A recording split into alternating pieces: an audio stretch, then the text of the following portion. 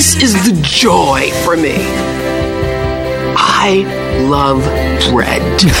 Yes, you do. And you get bread at Jasano's Italian Restaurant. Yeah. And me, the server. Hi, I'm Allie. I'll be your server today. I'm going to go get you some bread. I'll be right back, okay?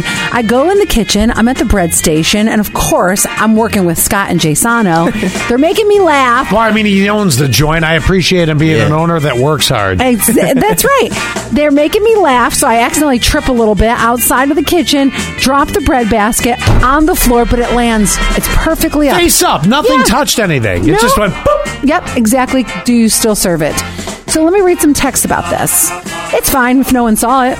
8704. Well, that's what I'm getting at. And I found a way around you not seeing it. You just don't know I just did the old switcheroo. I grabbed another basket that was ready because everybody was looking at me. So I grabbed the other one, put the one that dropped back, but the very next table's getting the one that dropped. That's right. 6767. Go back in the kitchen, pretend you changed it, and serve it anyway. That was my thing. You just do a quick lap. Yeah. You go around the oven. I'm just selling it a little bit harder. That's all. Right. Let's see. Yes. The answer is just yes.